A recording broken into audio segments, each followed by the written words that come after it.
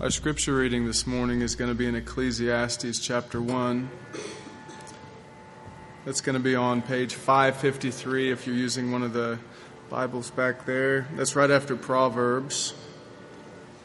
So if you can find Proverbs, just go right after it.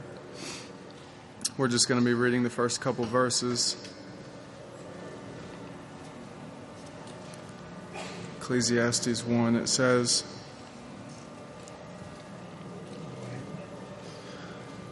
"The words of the preacher, the son of David, king in Jerusalem.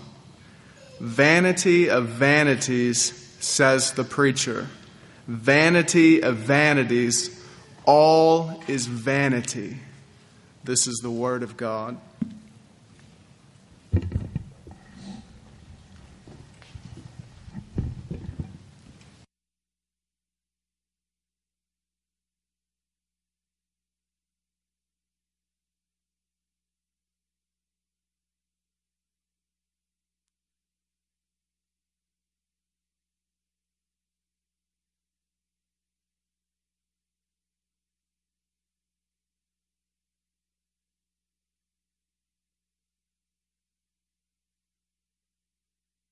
Remember also your Creator in the days of your youth, before the evil days come and the years draw near of which you will say, "I have no pleasure in them," before the sun and the light and the moon and the stars are darkened, and the dust returns to the earth as it was, and the spirit returns to God who gave it. All is vanity.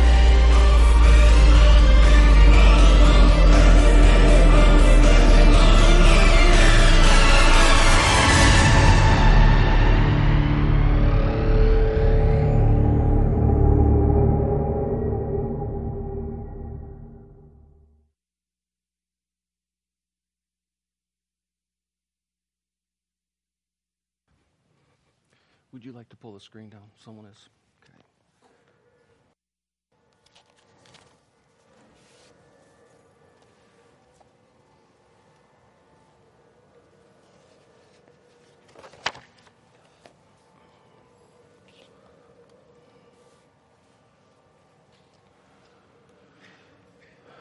Well, that video sobers all of us, I hope. This is a huge task that lies before us, and it's sobering, and yet it's exciting. Is life worth living? Does life really have meaning? Can a believer find true pleasure from this world? Well, we hope to give biblical answers to those very questions and others through our exposition of this book of Ecclesiastes. And I am privileged this morning to introduce this series of sermons, which we pray and trust by the Lord's blessing will be transformational. Transformational for some of us as individuals and for the life of the whole church corporately. In the case of the unbelieving and unsaved, this series could literally be catalytic for your conversion, because the Holy Spirit might show you that even though you were made for bigger things like God Himself, you are still desperately and perseveringly and doggedly seeking to find meaning and significance and satisfaction in all the wrong places. And you are repeatedly coming up empty.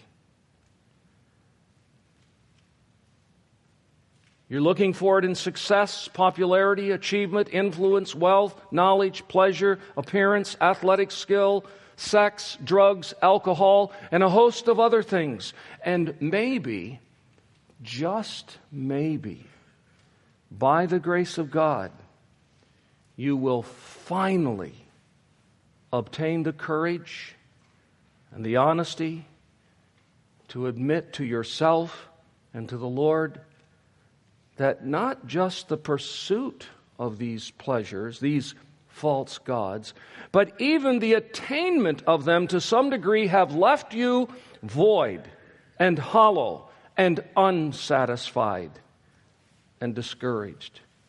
And just maybe you will find yourself saying with the preacher,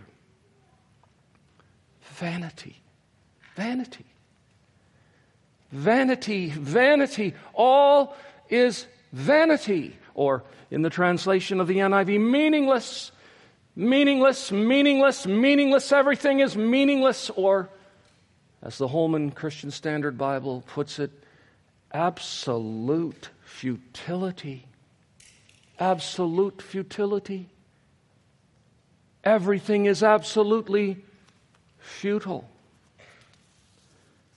And perhaps by that grace, you will flee by faith to God through the Lord Jesus Christ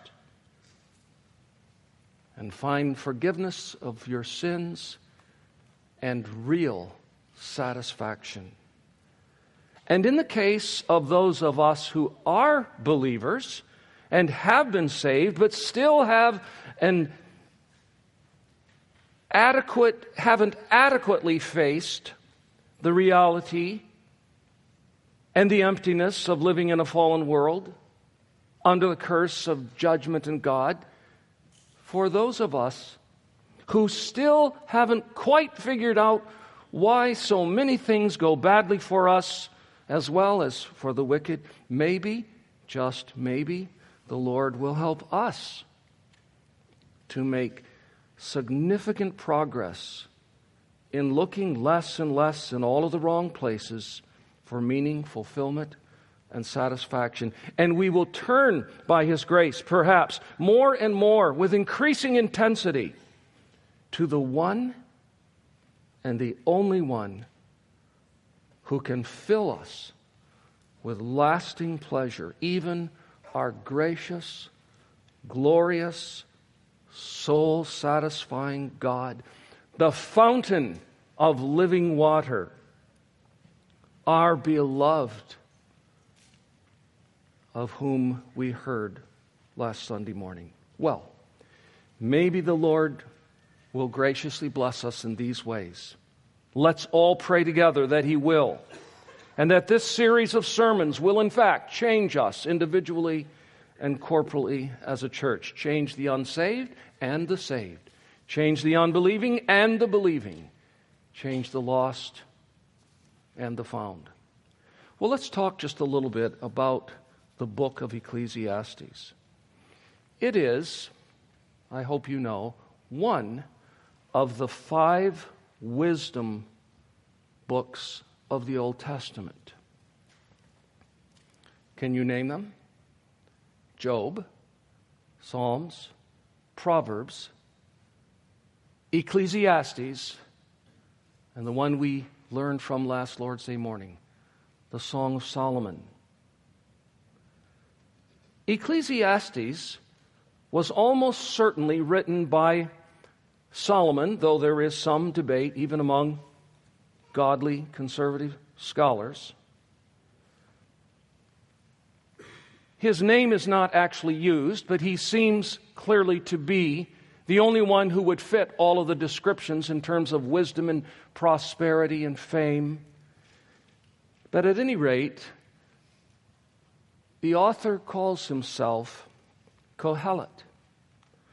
And Kohelet is a word that means a person who calls together an assembly, such as we have here this morning, with the purpose of addressing that assembly and giving them wisdom and knowledge. So whether he be a preacher or a teacher or a pundit or, as some have suggested, a professor, he is one who has called people together, and so it's quite natural to call him the preacher or the teacher. But the book of Ecclesiastes is, by anyone's definition, a unique, bold, brutally honest, penetrating, unclassical dealing with troublesome questions. Dealing primarily with reality and helping us make sense out of the twisted, inside out, upside down, jacked up world in which we live. The preacher leaves us with disturbing observations. His sermon is, if I may use a sort of technical word, enigmatic. That simply means hard to understand, mysterious, difficult. He leaves us with assertions that trouble us and don't completely satisfy us because they seem to be somewhat ambiguous, and he doesn't feel obligated at all to solve the ambiguity. It's really a tough book. It is, in fact, maybe one of the hardest books to understand in the whole Bible. Does that surprise you? Well, then you just need to read commentaries on this book and see the honesty of those authors when they say, this is the most difficult book that I've ever studied. So I hope that in a certain sense we're all humbled by that, and even with our vague familiarity with it, we feel predisposed to say, God, please give us light. Please give us knowledge. Please give us understanding. Please give us insight. Please help us to understand what you really want for us to understand so that it will change our lives. We should pray that together, and I'm going to ask that you consider reading through the book of Ecclesiastes every week until this series is over. It's really not that very hard. Yesterday I went through the entirety of the book and it took me only 36 minutes. If you read 2 chapters tomorrow and 2 chapters on Tuesday and 2 chapters on Wednesday and so forth, you will be through the book of Ecclesiastes by the end of Saturday. And then we'll come and learn. And if you would do that every week, this book, in fact, by the blessing of God, may be life transforming for you. So it's a tough book. And because it's a tough book, it's a neglected book. And because it's tough and neglected, it is frequently misunderstood. It has become the subject of many erroneous interpretations, weird interpretations, strange interpretations, which take away the value of the book for us. Some believe that it was written by a pessimist, or that Solomon himself, or the preacher, whomever he may have been, came under the power of pessimism, or that it was written by a skeptic, or that it was written, this is surprising, even by a hedonist, someone who's given his whole life over for pleasure, because there are a number of references to pleasure. One of the most famous of all is, so then, let us eat, drink, and be merry. And some believe it was written by an agnostic or even an atheist. And some believe that Solomon himself fell under the power of skepticism and doubt. And I want to tell you right now at the front of this series, all of those theories are wrong. But they're desperate attempts to somehow resolve the problem. How could Solomon, if in fact he was the author, how could this preacher say some of the things he said? They seem so contradictory, even within the sermon itself, let alone the rest of the Bible. Maybe I'll just show you a couple of them so you can feel this. This is what makes it difficult. We're in chapter 1, but would you just go for a second to chapter 2 and notice with me verses 14 through 17. 2:14 through 17. The wise person has eyes in his head, but the fool walks in darkness. And yet I perceived that the same event happens to all of them. Then I said in my heart, what happens to the fool will happen to me also. Why then have I been so very wise? And I said in my heart that this also is vanity. What's vanity? Becoming wise. For of the wise as of the fool there is no enduring remembrance, seeing that in the days to come all will have been long forgotten. How the wise dies just like the fool. So I hated my life. because what is done under the sun was grievous to me, for all is vanity and striving after wind. Notice chapter 3, verses 19 through 21. For what happens to the children of man and what happens to the beast is the same. As one dies, so dies the other. They all have the same breath, and man has no advantage over the beasts. Really? And yet, I promise you that when we understand what he meant, he's speaking the truth. This is not the confession of a skeptic or an agnostic. Man has no advantage over the beast. They all have the same breath. Verse 20.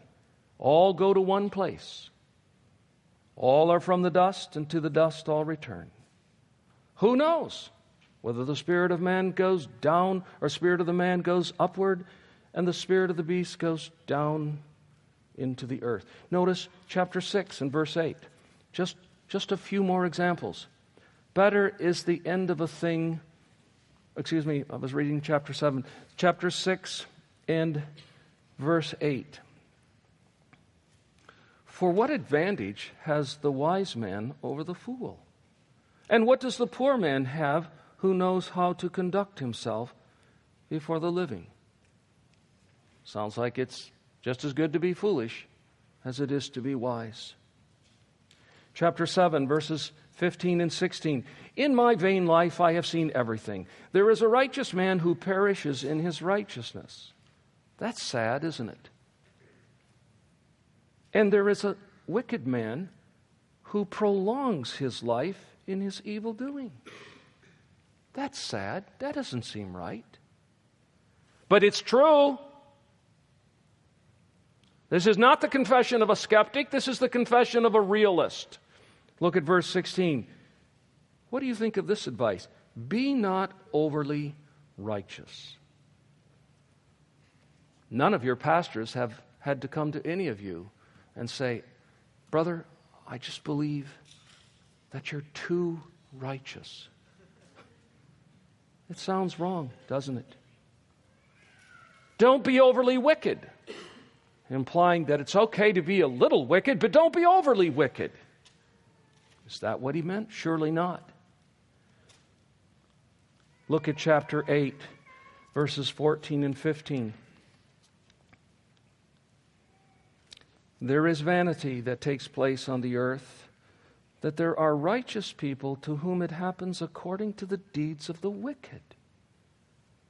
Really? The righteous people experience what wicked people deserve? And there are wicked people to whom it happens according to the deeds of the righteous. Really? I said that this also is vanity. Chapter 10, verse 19. Bread is made for laughter, and wine gladdens life, and money answers everything.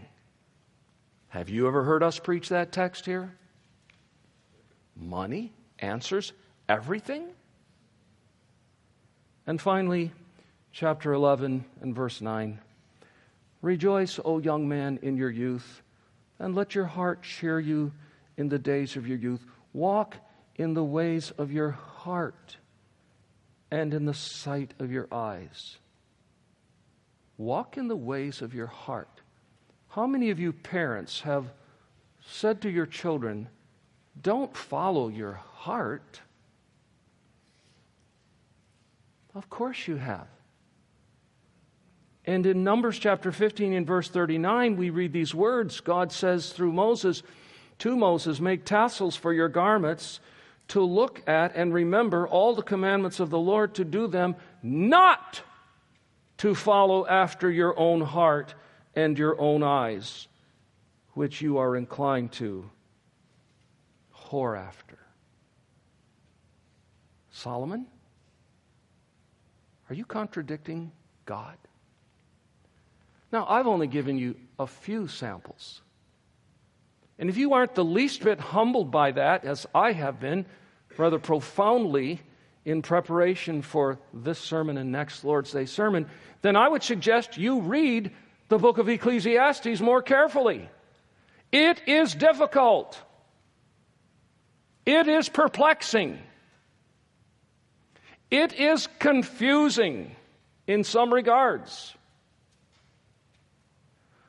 And I hope not a one of you is willing to say, oh, I got the book of Ecclesiastes figured out. All you have to do is get this thing about under the sun. And once you see that this is all someone's reasoning who is reasoning from the perspective of under the sun instead of above the sun, you get it and it all come together. I'm going to show you in a few minutes that is not probably nor primarily what Solomon or the preacher meant when he said under the sun.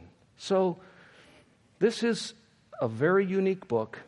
It's wisdom literature, to be sure, but it's not classical wisdom. Read the book of Proverbs and you will see over and over and over, if you live this way and do these things, you will succeed. If you live this way and do these things, you will fail. The righteous will be blessed. The unrighteous will be cursed. Generally, that is the message. And the preacher comes along and says, no, that's true, but that's not all the truth. The righteous will experience vanity and meaninglessness. So we approach it with that sense of reality and that sense of humility. One commentator put it like this: the book of Proverbs is a lot about how to become very successful, and the book of Ecclesiastes is written to someone who got it. One wanted it, and the other got it. Well, what about the structure? Well, I can comment on that ever so briefly. It's divided into three parts, like most books are. There is an introduction, or what we could call a prologue. It's in verses 1 through 11 of chapter 1. And then starting with verse 12, and God willing, next week we'll look at chapter 1, verses 1 through 11. And then in our third study, we'll begin with verse 12 of chapter 1, verse 12 of chapter 1, and then goes all the way through chapter 12, verse 8. That's the body of the letter. And then when we come to chapter 12, verse 9, and we go to the end of the chapter through verse 14, we have the conclusion or the epilogue. And you notice, as Jason read for us this morning, especially in verse 2, that the book begins the way it ends. Vanity of vanities. You know, we sometimes use the expression creme de la creme, the cream of the cream. If you could take vanities and put them all together and then pull out of that that which epitomizes more than anything else vanity, that's what Solomon is saying. Vanity of vanities,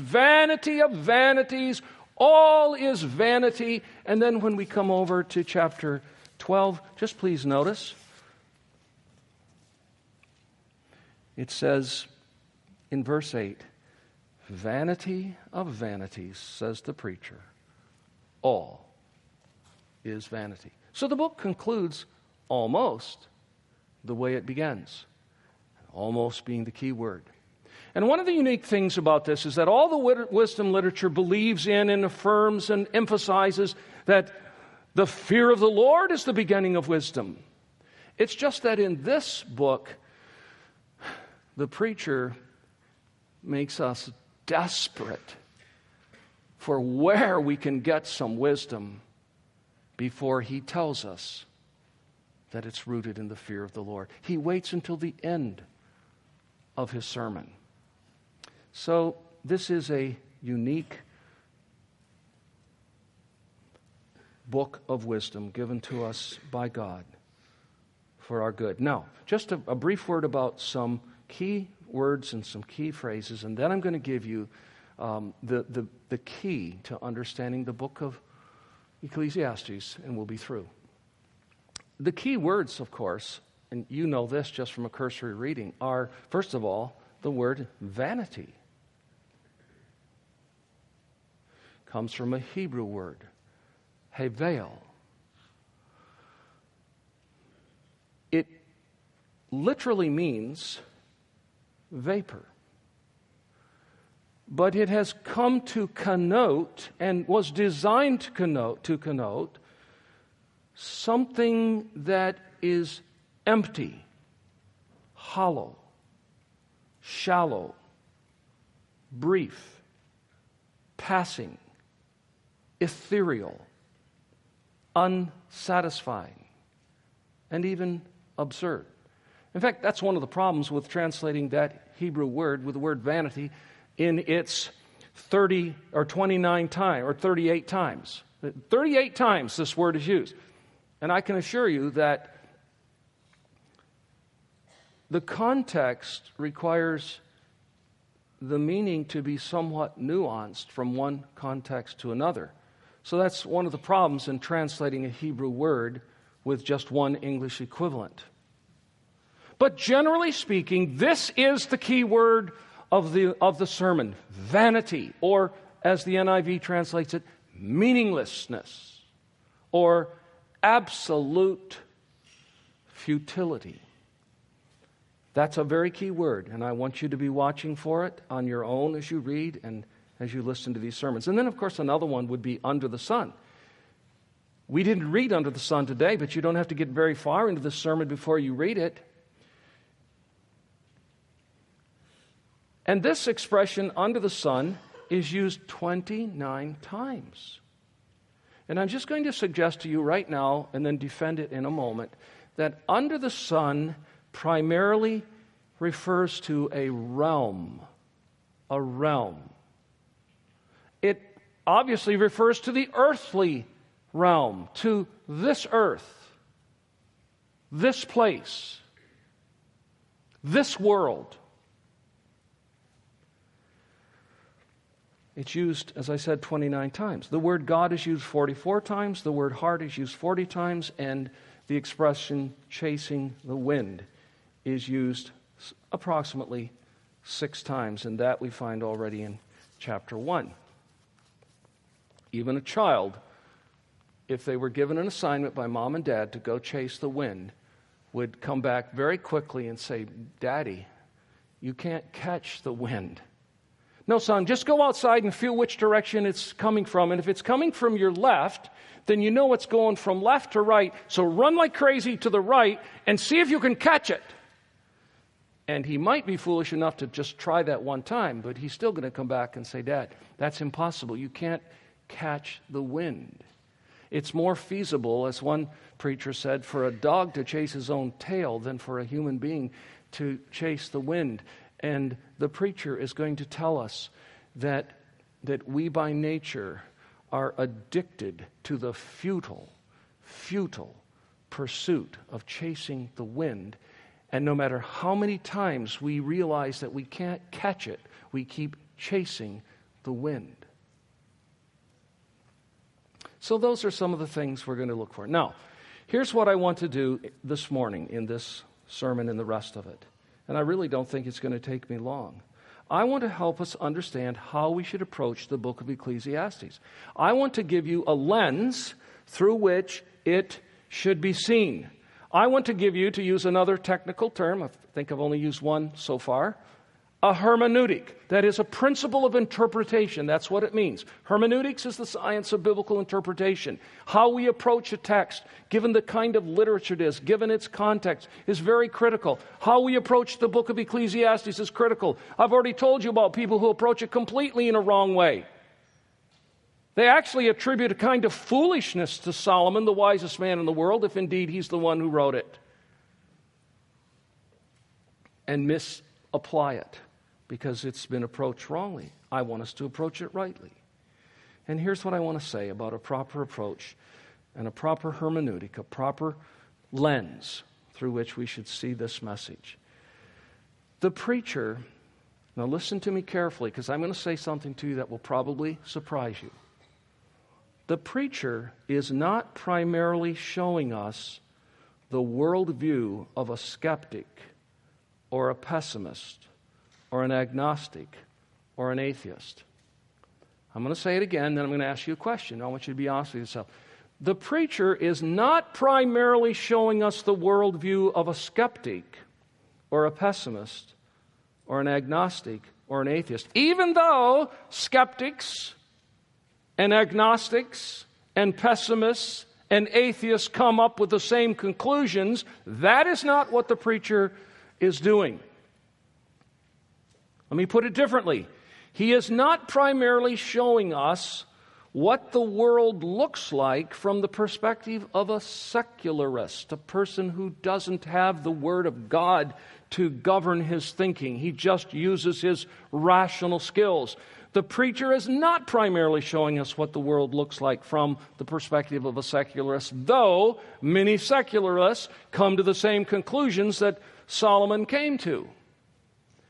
Now, here's where I want you to be honest.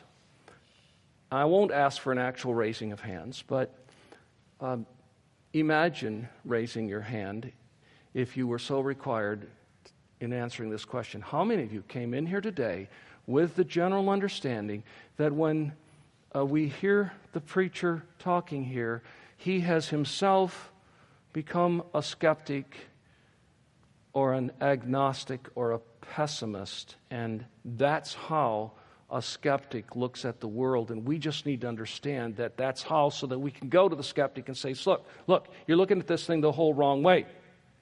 Or let me just raise the stakes a little bit and make this assertion and ask you another question. Nor is the preacher using the expression, quote, under the sun, I've already hinted at this, to mean a fallen human viewpoint. That's the view that I have long held. I don't hold that view anymore.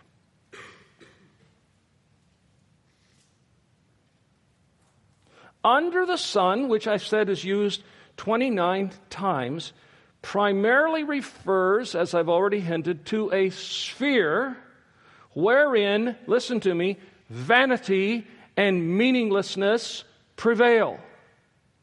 That's what he's talking about. He's not talking about a particular worldview. He's talking about a reality. Vanity and meaninglessness and futility prevail in the sphere under the sun. He wants us to understand that. He wants us to understand that meaninglessness, now listen to this, because this is going to surprise you just a little bit as well, even as I have been surprised as I've wrestled with this text and read and studied. Meaninglessness is the experience, it is the fate. Futility and vanity is the experience and the fate, listen to me, of the believer as well as the unbeliever. If you understand the meaning of vanity and meaninglessness and futility. Because this book goes on to explain the kinds of pursuits that always end up with frustration and disappointment. And when we think about, for example, finding satisfaction in wealth. What Christian here hasn't at least struggled with that? If not that, then let me put it this way. Finding satisfaction in the accumulation of more things. If I could just get that, I believe. I'm not going to worship it, God, because you're supreme. But if I could just have that, I really believe I would be happier. I believe I would feel a kind of satisfaction in my soul that I haven't felt in a long time, and I'll always give you thanks for it, and I'll try to steward it well. I won't make it an idol. And then you get it? And what Christian here this morning would not be honest enough to say, you know what, when I got it, it wasn't really satisfying. You know what? It actually became sort of meaningless. It was a vain pursuit for me. Oh, then you're saying a Christian lives in a world where the principle of vanity and meaninglessness and futility prevails for him as well. Yes. What Christian has not gone through perplexing providences that have devastated you? You have lost everything suddenly or almost everything. or you've lost a dear one. How many of us as Christians are exempt from dying from cancer while we're young? Feeding your children good food and good drink and teaching them to be healthy, and at a young, robust age, strangely, in this world, listen to me, that's a key phrase, in this world, under the sun, they get cancer and they die young. Futility, meaninglessness, vanity. Dear people, I'm going to say this several times. Quit thinking that this book is just for the world and that Christians are exempt from vanity and meaninglessness. The truth of the matter is that, in a sense, we're less exempt from it because we have a better understanding and we have deeper aspirations. And in some cases, we come under the vanity of this world because of persecution and because the world hates us. And we study and we learn and we gain knowledge. And the knowledge that we gain, Solomon is going to tell us, somehow strangely ends up making us more sad. Because you know what? We have more wisdom. And the more we watch the news at night, the more depressed we are. Because we see what wickedness there is in this fallen, cursed world. As time goes on, we're going to demonstrate to you from this book over and over and over that all of God's creation, all human beings are subject to vanity and meaninglessness and the perplexities. See, this is where Solomon comes along in this book and he says, he raises questions. He goes further than most people dare to go. He asks questions and he makes assertions that really make us nervous. And they're uncomfortable, but deep down we're trying to answer the same questions. And he doesn't answer them all. In fact, one of the things he implies is that there is no answer. There is no answer to these perplexities. And if you live with the determination that you have to find an answer to all of your perplexities, you will live in perplexity. Because God is sovereign, and the ways and thoughts of God are so high that they're as high as the heavens are above the earth. And you're going to get up there and you're going to understand the answers to those questions. The preacher says, no. God cannot be understood. And that's one of the great tenets of the Christian faith. God has humbled us enough to be able to say, God, I don't need to know everything. I just need to know that you're there and that you're God and that you're good and that you're sovereign and that you're wise and that you're in control and that you can do anything wrong. That's all I need to know, God.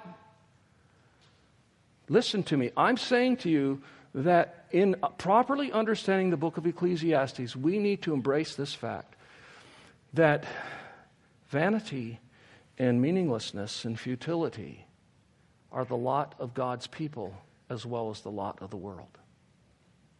But in a different way, as I will make clear. So what is the problem? Why are there these perplexities and these futilities even in the life of a believer? The answer is really simple. It's because we live in a fallen world. It's because we live in a fallen world.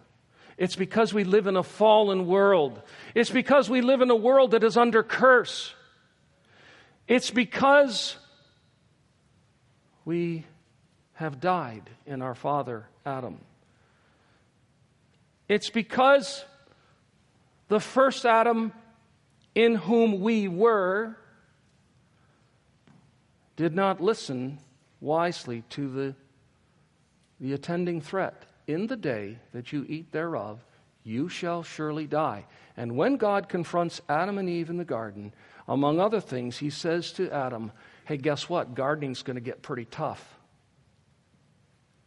Because I'm going to do something to the ground. But Adam became a Christian, I believe. I believe that when God covered him and his wife in skins of animals, innocent victims that had to die in order for his shame and guilt to be covered, that he became a true believer. And we will meet the real Adam and Eve someday. But you're saying that even as a believer, he had a hard time gardening now from this point forward? Oh, yes. And his wife had trouble delivering her children too, because it was with intense pain, increased pain. What are you saying? That they came under the curse? Yes. Yes. Is there anyone here today who isn't under the curse of this world, which is under the judgment of God?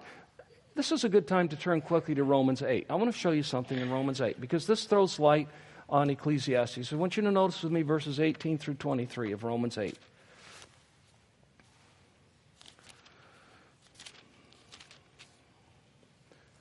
Romans 8:18. For I consider that the suffering of this present time, the sufferings of this present time, are not worth comparing with the glory that is going to be revealed to us. Wow, we need to keep that perspective, don't we? For the creation waits with eager longing for the revealing of the sons of God. For the creation, he's talking about this earth and the ground and trees and weather and water and storms and everything that we would call nature. The creation was subjected to futility. There's our word. Meaninglessness. Not willingly. God didn't say, hey, I'm going to give you a choice here. Would you like it or not? No. But because of him who subjected it, a sovereign God put this creation subject to futility, that the creation itself will be set free from its bondage to decay and obtain the freedom of the glory of the children of God. For we know that the whole creation has been groaning together in the pains of childbirth until now. And not only the creation, but we ourselves, who have the first fruits of the Spirit, groan inwardly as we wait eagerly for the adoption of sons, because we're getting older and we're dying and we're getting sick and we're succumbing to disease. Even we are waiting for the manifestation of the sons of God, the revealing of the sons of God. Where has bondage come? Where has the curse spread? To the whole world and to all creation, including Christians. So don't be saying, oh, he's just talking about the worldly mindset. I don't have to deal with this meaninglessness and this vanity and this futility. Oh, yes, you do. If you're a human being, you do. Yeah, but I'm a believer. Do believers die? Have you ever heard of a Christian experiencing injustice? Do you think Christians are the only people who go through the court system and they always get a just verdict every time? Do you think injustice doesn't bring into its sweep the frustration of Christians who don't get justice? Meaningless. Meaningless. Everything is meaningless because we live in a world under curse. Under the sun, meaninglessness and vanity prevail. So, the way to sum it up is like this. We know you've heard us use these words several times, and we're going to keep using them because they're very helpful. Creation, fall, redemption, restoration, or consummation, whichever you like. Creation, fall, redemption, restoration. That covers everything. God created. He created man uprightly, this book tells us, but man fell. And when man fell, he came into bondage, and guess what? Vanity and futility and meaninglessness came into this world, which was disordered. But Jesus came to redeem this world. Yes, the cosmos. And he redeems the cosmos by sending his Son to live and to die in the place of sinners so that they can be forgiven and justified. That's the gospel. The gospel, the good news, is that all of us in this room can be forgiven of our sins by simply looking to the Lamb of God who takes away the sins of the world. But they have to be paid for by someone, either us or a substitute. There's only one person who can do the substitution that God will accept. It's a sinless victim named Jesus Christ. And the good news is that the moment we turn from our sins and call upon his name and trust in him alone, we give him all of our sins. They're judged in him, and he gives us his perfect righteousness, and we're saved forever. That's the good news. Redemption. So there's creation, fall, redemption, and then what? The Christian's hope. It's what Paul's talking about, Romans 8.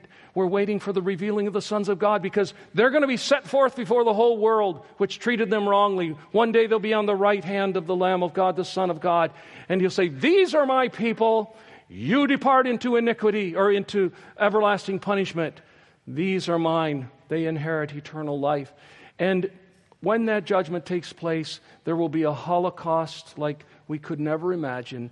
And the whole universe will experience a meltdown for cleansing. And then the new heavens and the new earth will be created, wherein dwells righteousness, and there will be no more injustice, no more perplexity, no more cancer, no more not getting the job that you better deserved than the other person who got it, no more meaninglessness. But that's our hope. That's not the present reality. And we have that hope because the Holy Spirit has given us faith and we believe the promises of the Word of God. So being Christians does not make us less subject to vanity or emptiness or the lack of satisfaction. We too live in a crazy, unjust, dangerous, sad, tragic, sorrowful, death-experiencing, upside-down world. And that's what this book is going to be about. And we're just going to, we're going to be oppressed by it in a sense. But if you just can't handle it, then go ahead and just keep jumping back to chapter 12 and verse 9 and see the conclusion of the whole, because we know how it's going to end. We know who is on the throne. We know who God is. We have experienced His love. He's going to help us. We have this crazy belief, and I speak facetiously, that somehow all things are going to work together for the good of those who love God and are called according to His purpose. Man, how are you going to go through this, man? How are you doing it? You just seem to be you have so much peace. How do you go up to your bedroom and find a 7-week-old baby dead? And yet you want to worship God and say He never belonged to us at all things are well? How do you do that kind of stuff? Well, it's like this. I believe with all of my heart that seated at the right hand of God is my Savior, and that His Father is working all things for the good of those who love Him and are called according to His purpose. You mean even the meaninglessness? Yeah. Because you see, He's over the meaninglessness. In fact, He ordained the meaninglessness. It's the penalty of the fall. Of course He's over it. He's sovereign over it all. So we as Christians who go through this meaningless world can find joy, even in Ecclesiastes. We can rejoice with our spouse. We can eat good food and have good drink. We can enjoy the pleasures of this life, though they're very brief and though they're short. But we don't put our whole heart in it because we know there's a big one coming. The biggest one of all is coming. So we can go through this. So is the book all pessimistic? No. It's pessimistic for the unbeliever, but it isn't for the believer. So it's like God is saying to the whole world, and this is the way I'm going to conclude. He's saying, look, this book is for two kinds of people. It's for unbelievers because I'm wanting them to face reality. You cannot find happiness in this world. You cannot. You're just going to find it one vain pursuit after another, after another, after another, after another. And I want you to come to the end of yourself.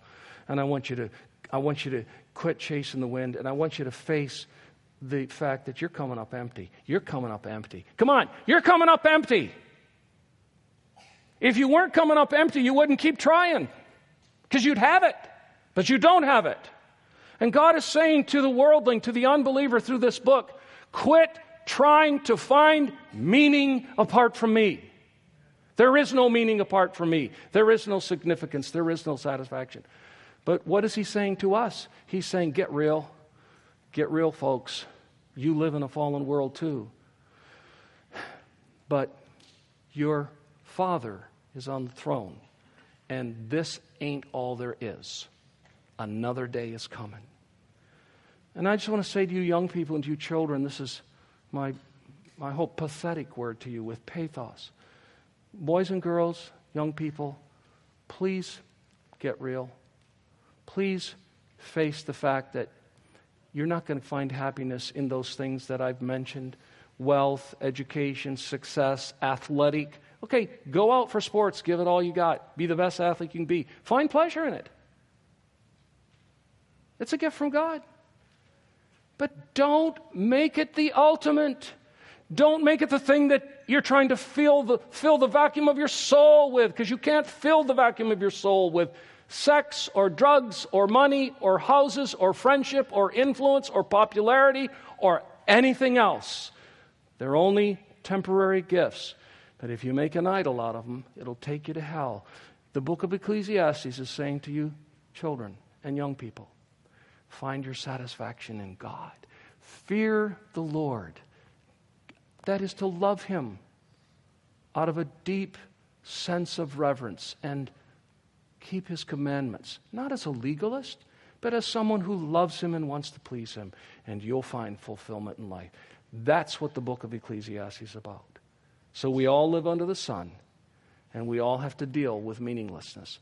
But a Christian can deal with it in a way that a non-Christian can't because of God. Shall we pray? Father in heaven, thank you for this amazing book. We pray that wherever we misunderstand it, you will correct us.